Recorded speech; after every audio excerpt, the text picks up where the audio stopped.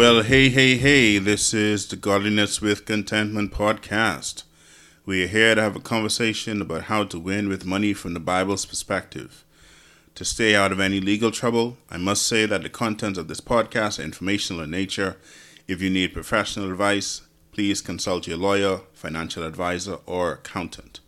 This is Godliness with Contentment episode 5. Yeah, all the way up to 5. This is kind of crazy, but God's making it work. And today we get to talk about our wealth building muscles. Interestingly enough, early September, I was in Orlando, Florida, nothing to do with Mickey and Minnie, and I met a guy by the name of Doug. And Doug has a website called themoneymuscle.com. Now, I did not get the name for this episode from Doug or his website, but while I was putting it together, I remembered him, and I figured I'd just do a quick shout out to him. So, hey, Doug, hope things are going well with you. My scripture of the day is found in Deuteronomy 8 and 18, and there it tells, "But remember the Lord your God, for it is he who gives you the ability to produce wealth." Now, the setting is, before the Hebrews go into the promised land, God warns them through Moses to remember something. God would give them the land, and he gave them the ability to produce wealth, right? And that's our key thing today.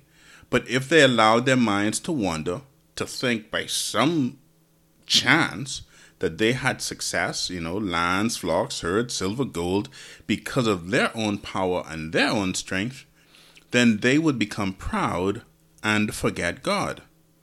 And a whole heap of trouble would come after that. And if you read through the Old Testament, a whole heap of trouble came as a result of them forgetting God. But God gave them the ability to produce wealth, and this is for me and you, and he does that for us too, right? This means that God gave you your talents, your smarts, your skills that will help you to make money no matter how young or old you are. So, and what do I mean by this? Well, he didn't just give it to you yesterday, right, or day before yesterday, but he gave it to you from inception, right? From your in the womb, you came out. You have the God-given ability. And here, he told these guys to produce wealth. Now, he didn't just give you these abilities to only produce wealth. No, I'm not saying that. But that's one of the things you can do with the ability that he has given you. Now, when we look about the world today, there's quite a bit happening, right? I mean, what kind of challenges are you facing on your side of the world, right? I mean, depending on where you are, there's shortages, there's inflation, there's wars and rumors of wars and all kinds of stuff.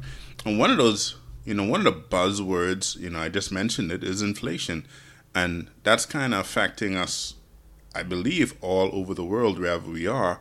Although, of course, if you're going through war, inflation is like secondary to that, very, very far secondary. So you're not even concerned about this. But in most of the rest of the world, we are, there's COVID and there's inflation, right? So today I took my daughter, Jade, to the hairdresser and picked her up, like maybe an hour and a half later. And I asked the hairdresser how much, how much was the price of doing the hair. I was told that the price had increased by $10 since the last time, right? So I paid, no issues, right? The hair was done already.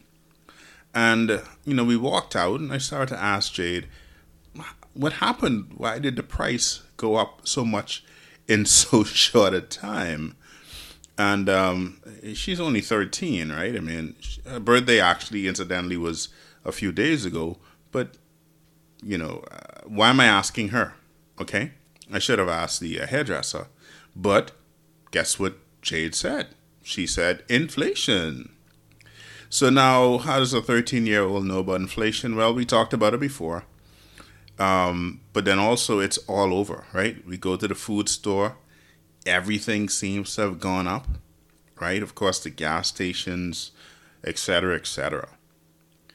But something interesting happened maybe about last week or week before. I read an article and it said that Arizona iced tea, right? So there's this iced tea in America. Is actually, I get it here in the Bahamas as well. I love it actually. My favorite is mango, right? But Arizona iced tea, actually on the can, you will see it says 99 cents. They are keeping the price at 99 cents. So how are they still selling at 99 cents, right?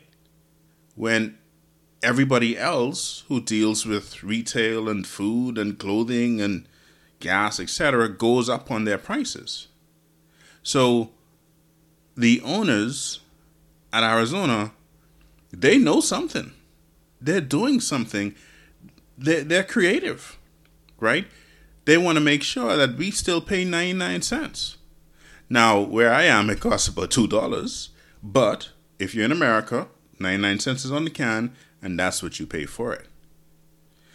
But these guys have found a way that even when things get rough, they get creative, they make some adjustments, they fight back, right? And they keep the price the same.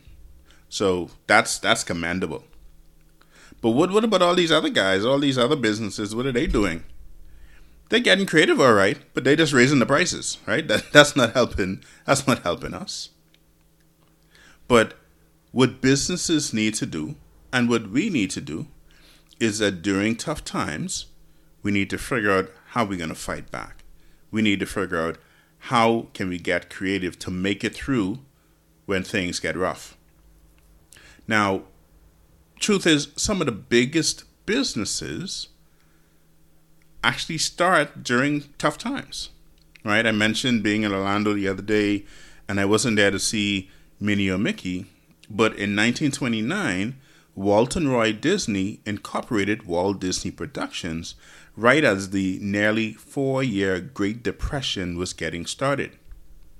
They believed America needed a smile more than ever. And indeed, she did, and the world.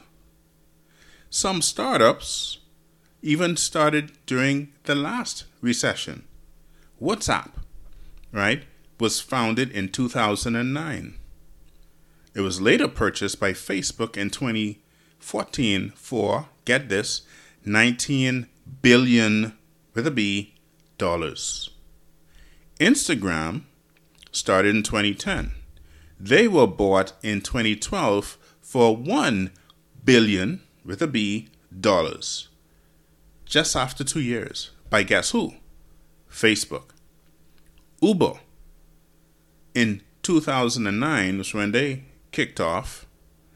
And then a few years ago, right, they were valued at $49 billion with a B dollars. So these businesses started during a recession, but they were able to grow and grow in an amazing way. So there are times in life when things are rough and we have to do what I'm calling, and what many have called, we have to be able to pivot, right? We have to be able to maneuver. And that isn't only in a recession, and that's not only in the pandemic, no, right? As people, we need to be able to do that quite often sometimes in our lives.